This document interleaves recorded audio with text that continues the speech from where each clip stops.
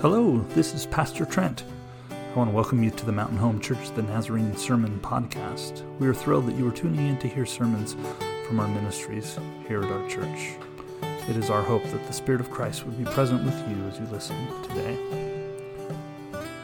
I do want to take just a moment to invite you to reach out and connect with us. On our website, we have a way for you to do just that. You can visit www.mhnazarene.org/connect and fill out a very brief form. There's a spot to leave contact info, ask questions, and even to request prayer. Also, be sure to indicate that you listen to us through our SoundCloud podcast to let us know where you're listening. May the Lord be with you this day. Grace and peace to you.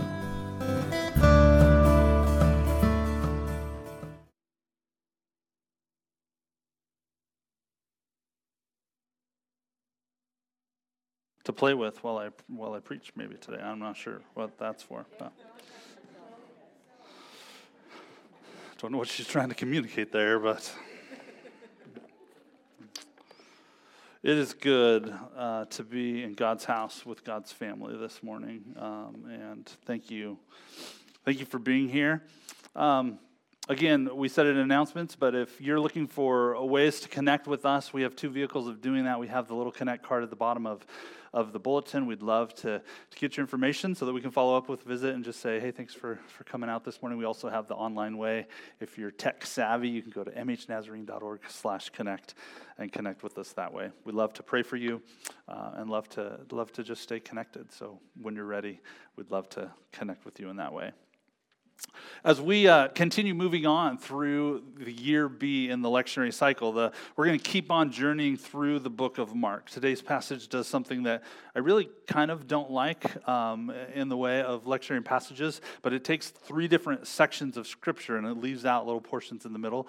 But like I told my wife, because she was kind of struggling with what to do with the kids' moment in this passage, I'm like, I'm not in charge. It's the lectionary's fault. So I'm going to invite you to stand, those who are willing and able, out of respect and reverence for the reading of God's Word.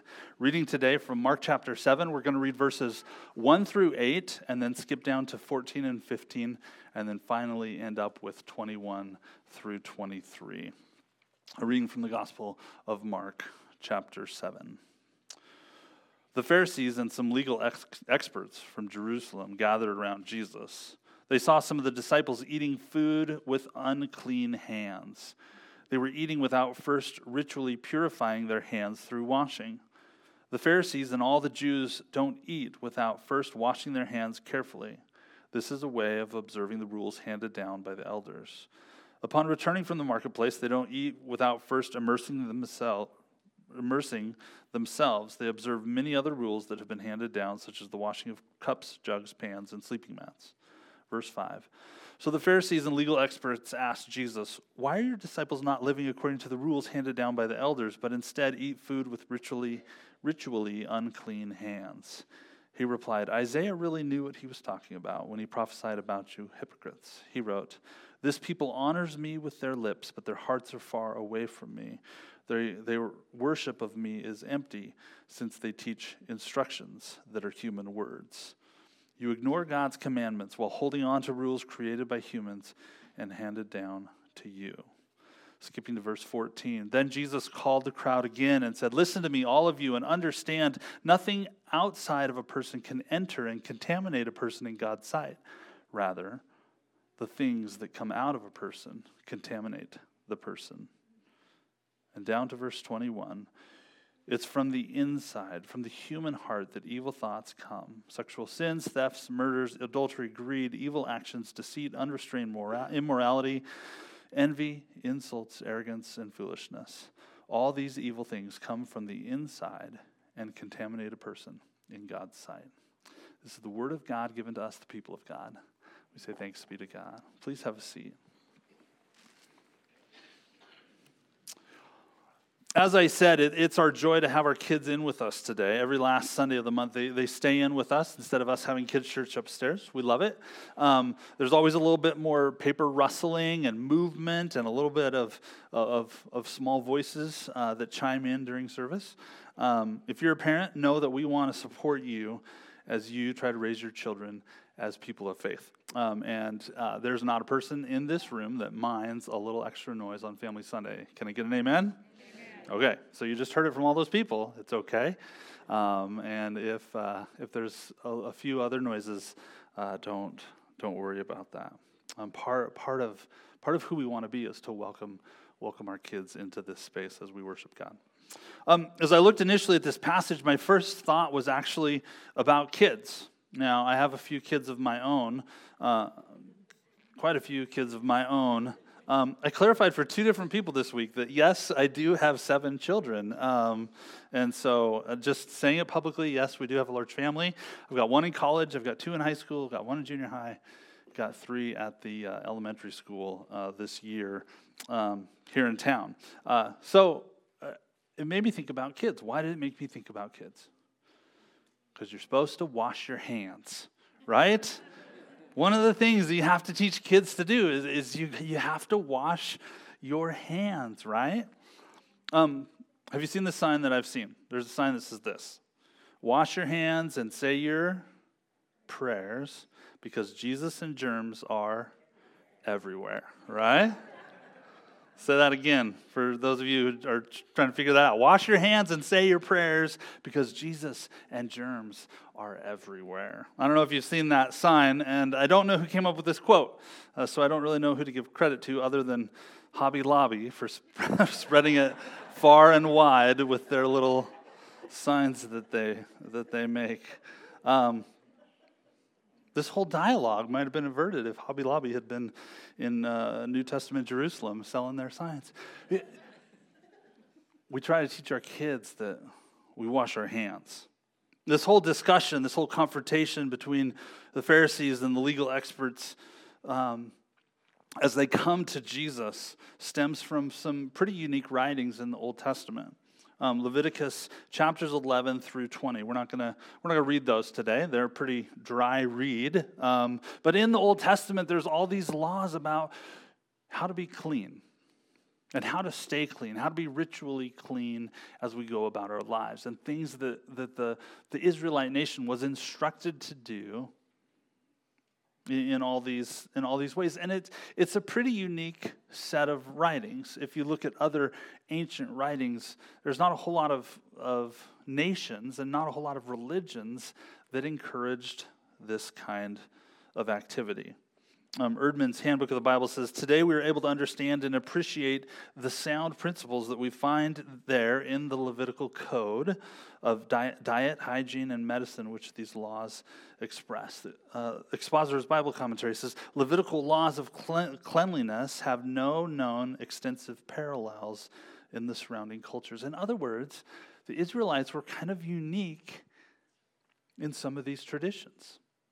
And some of these instructions, that this wasn't a common thing. Modern science has shown us today what germs are and shown that some of these practices are probably pretty good practices that the Israelites did back in the day. What no one saw coming was COVID, right? And now we have hand sanitizers all over the place. There's one right there if you need your hands sanitized. And we understand that the germs are present, and that there's a reason for washing your hands. Whatever your feeling is about hand sanitizers. One of the things that you try to teach your kids is hygiene, right? And hygiene is your own job. It's your own job.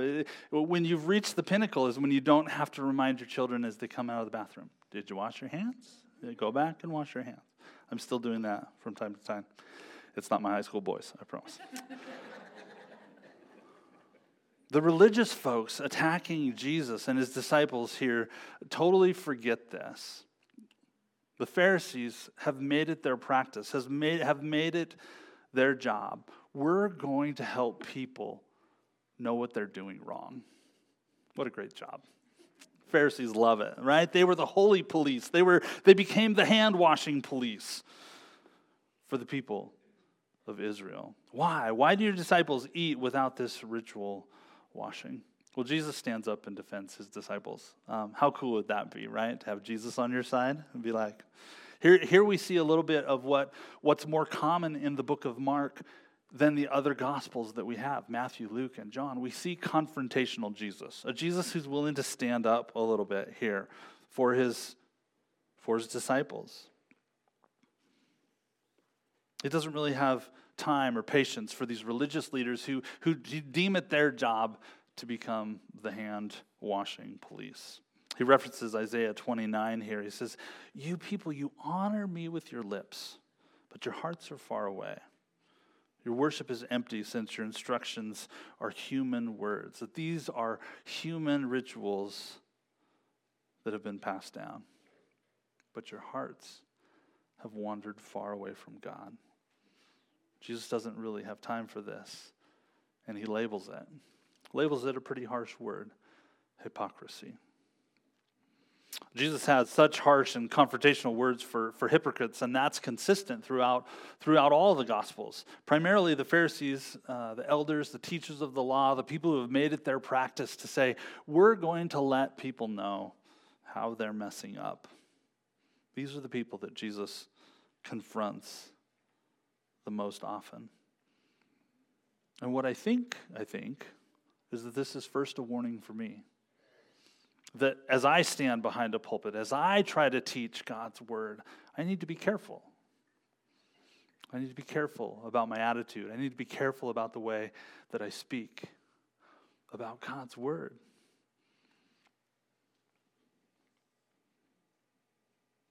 But I think it's a warning and a reminder for all of us that they're following the law. The Pharisees are very meticulous about following the law and following the instructions, following what was held up as right and good and proper and the way to do things. Because this was from the Old Testament writings. But Jesus' point is that we have to keep our hearts close to God. It's so critical. It's so important. We can't ignore God's commandment, which was to keep our hearts close to God while holding on to the man-made rules of wash your hands, do the things you're supposed to do. That was Jesus who was saying that. That was Jesus who was saying, you're so caught up in following the letter of the law that you've missed the heart of the law. That Jesus wasn't looking for perfect adherence to the words. More critical for Jesus was drawing close to the heart of God. You know, sometimes it's easier. Sometimes it's easier to kind of be cold and callous and just make sure you're checking off all the boxes, doing the things that you're supposed to do, look the way you're supposed to look. And with Jesus saying it, we have on good authority that it's so much more important to stay close to the heart of God.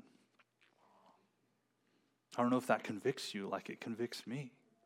I don't know if for you sometimes it's more about looking the right way and doing the right things than it is drawing close to the heart of God.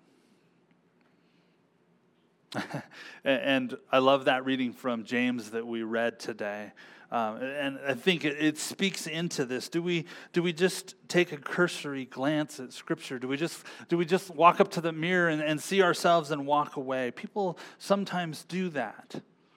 Sometimes we go to Scripture just looking for that one verse, that one thing that proves our point, or says what we want to say, and says, that's how I'm going to live. That's what I'm going to do. I mean, and Google and the Bible app really help us with this, right? If you want to find a verse, all you got to remember is like 2 or 3 words, and Google will find it for you, right?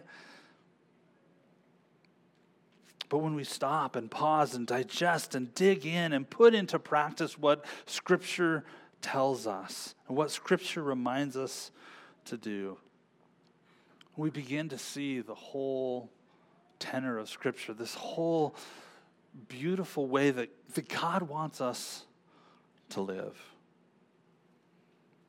And when we do that, James says when we do that, when we put into practice what God is calling us to do, at the end of the day, what will that look like?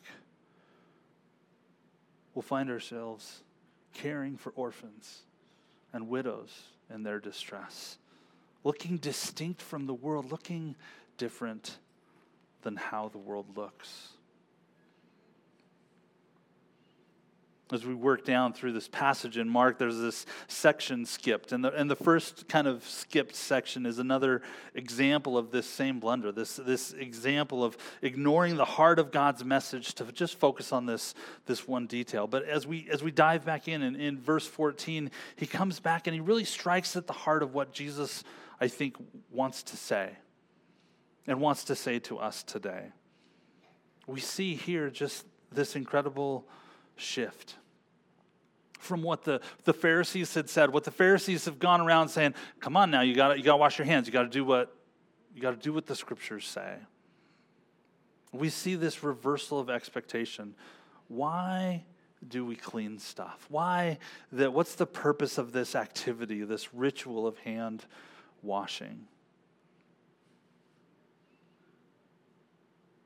The literal hand washing is so that bad stuff doesn't get in us. The dirt and germs, which are everywhere, don't get into us. Dirt and viruses, bacteria, whatever. And they had let this ritual, this external practice become primary because of the rule that had been established. Oh, we are supposed to do this. We were told to do this, so we do this like we're supposed to so that we can be clean. I think there's a lot of things that go through that progression in our lives. You know, we can start with something that's good. We can start with something that's healthy, and yet over years and years of repetition, there grows a monotony and a staleness that grows a bit. And this intentional practice, this thing that started out as good and healthy in our lives, can become commonplace, can become a bit rote and an item to do, an item to check off of our to-do list. Does this happen to you? Have you ever had something that was good and healthy kind of become a burden, kind of become stale, kind of become a little less meaningful than it really ought? I don't know.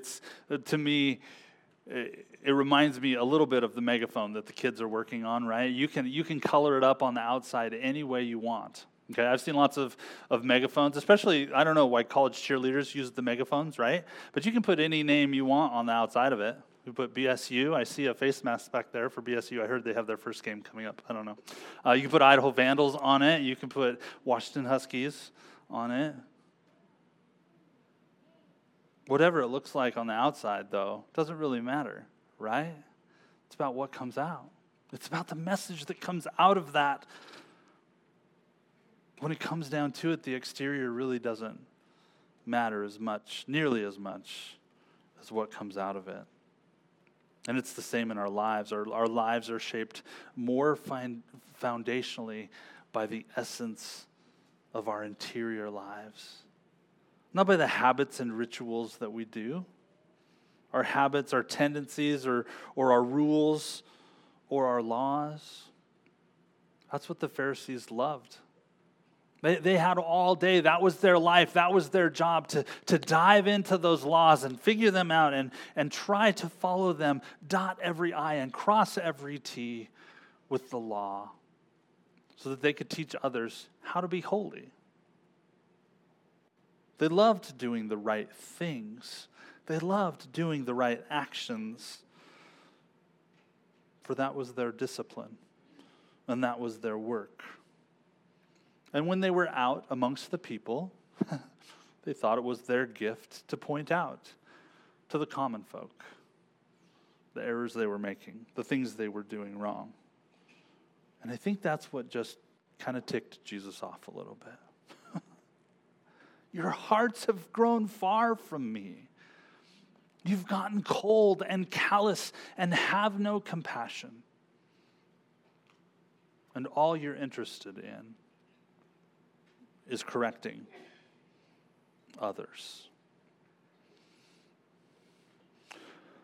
When I'm honest, the church has a lot of ritual.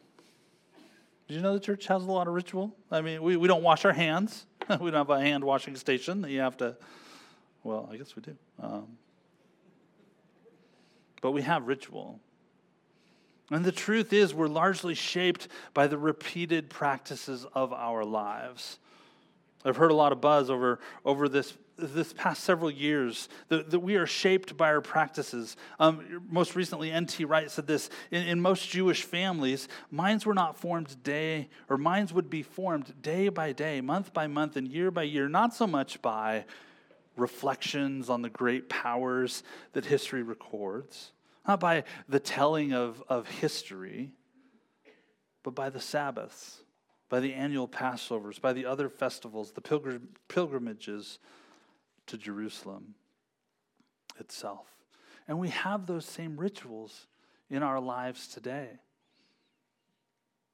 But I'll tell you that sometimes, too often, we, and maybe I should say I, focus on the external. We focus on the external parts of those rituals and those habits. We dress it up real nice. Have you ever heard of this? Make sure you look your Sunday best. Right? I wore jeans for the barbecue. I don't usually wear jeans. Why? We're kind of stuck in this ritual of when we come to church, when we gather in this place, we kind of look like we have it all put together.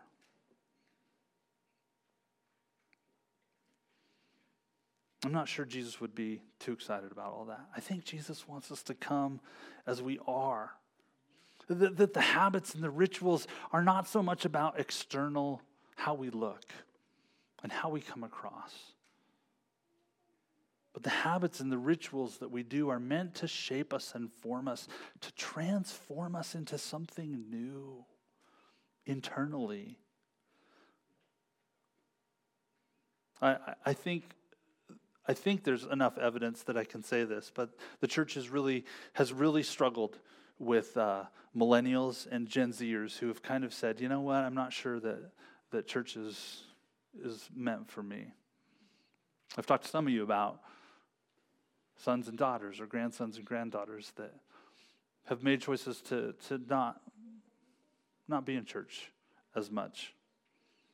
And I think that part of the reason is that the church has lost its message, that this ritual that we do, that when we gather, when we come to church, it's not about coming to church. It's about being shaped into the people of God. Day by day and week by week. We don't give because we need to keep the lights on. We give because we want to internally say, I want to be a part of the mission of God that this people is doing, that this gathered church is saying, this is important, and we want to be a voice for Christ in Mountain Home. And so it's not about, oh yeah, I gave my tithe, I gave my offering, check that off my list. Instead, we want to invite you into participation in the work God is doing in this place. Amen? That's the reality of transformation. That's the becoming new, because what happens is what the important stuff that happens is internal. Not that, yeah, I went to church again today. They say that average attendance 50 years ago for church was a person that went to church 3 or 4 times a month. Now it's like 1.5 to 2. Why do we say that? Well, why is that important?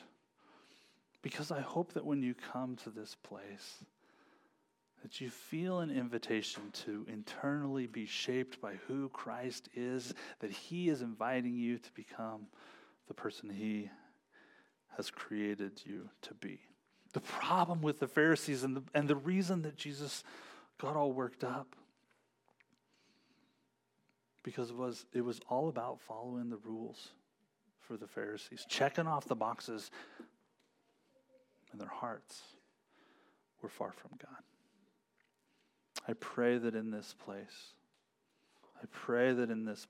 that we are people who want to be internally changed by God as we open our lives up to Him. Because when there's no transformation, it's all just external. It's all just packaging on the outside.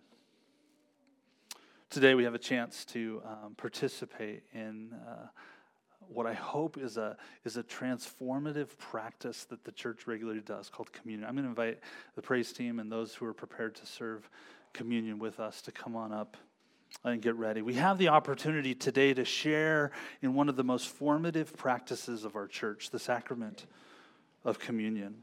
There are some churches out there who take who take communion every Sunday. That's part of their regular worship. And one of the arguments against that I've heard is it kind of becomes, it's just too common that way. It kind of becomes a ritual. To which I want to say, no, then you're doing communion the wrong way. That when you come and when you receive the bread and the juice, when you come to that table, that is a transformative moment. Don't let it be about the external. Let it become like ritual hand washing, but receive with fear and trembling those elements that symbolize for us the very body and blood of our Lord and Savior Jesus Christ. That every time you take communion, that you would understand that this is a means of grace. This is a way of Christ inviting you to the table to be transformed once again. Did you hear the words of Scripture? That it's not what goes into the body that makes a person unclean, but what comes out. That when we allow our internal selves, our very beings, to be shaped and formed by the message of Jesus Christ, that He makes us new. And He invites us again today to be made new. As we take communion today, there's 3 stations for communion around the sanctuary. We'll be serving intinction communion for those that are comfortable. If you've ever had that before, you'll come up and receive from a person holding the plate of bread, just a piece of bread. We invite you to take that and to gently dip that into the juice and take communion right there. For the people holding the juice, they also have a bowl of prepackaged elements. If you're feeling like that's more in your comfort level, you can just approach and take one of those, and you can be served communion that way, just based on your own comfort level. Our bread is gluten-free for those with sensitivities in that area. If you have the bread and the juice, I invite you to just partake there. If you take the prepackaged, you can return to your seat and take communion while you're at your seat. On the night that Christ was betrayed, He gathered with his disciples in what was an upper room, a second-story room, where they shared the Passover meal. And it was during that meal that Jesus kind of went off script. The Passover meal had a very regimented, scripted way of being served. But in the middle of the meal, He took a loaf of bread and He gave thanks for it, and He broke it, and He gave it to His disciples and said, "This is my body, which is broken and given to you. As often as you do this, do it in remembrance of me." Likewise, after the meal, He took the cup. He offered thanks and gave it to them, saying, "This is my blood poured out for the new covenant. As often as you drink this cup, do so in remembrance of me." And for thousands of years, the church, those who have followed Christ, have repeated this meal as a means of grace. And today, I invite you to let it shape you internally. Don't let it be just a common practice. Don't let it become commonplace. For Christ has set the table and extended the invitation to us, saying, "Come and dine." Today, we do as He has instructed and accept that invitation. In the Nazarene Church, we serve open communion. Anyone who is a follower of Christ or who wants to open their lives to that journey with Christ is welcome to participate. Let me pray for us, and then as we sing, you're invited to come and share in this meal of communion. God, thank you for today. Thank you for who you are and how you call us today as we celebrate communion. Would you be with us? Would you shape us and form us from the inside out, I pray. In Christ's name, amen. Thanks for joining us today on the Mountain Home Church the Nazarene podcast. Don't forget to visit us at mhnazarene.org/connect if you'd like to connect with us, and have a great week.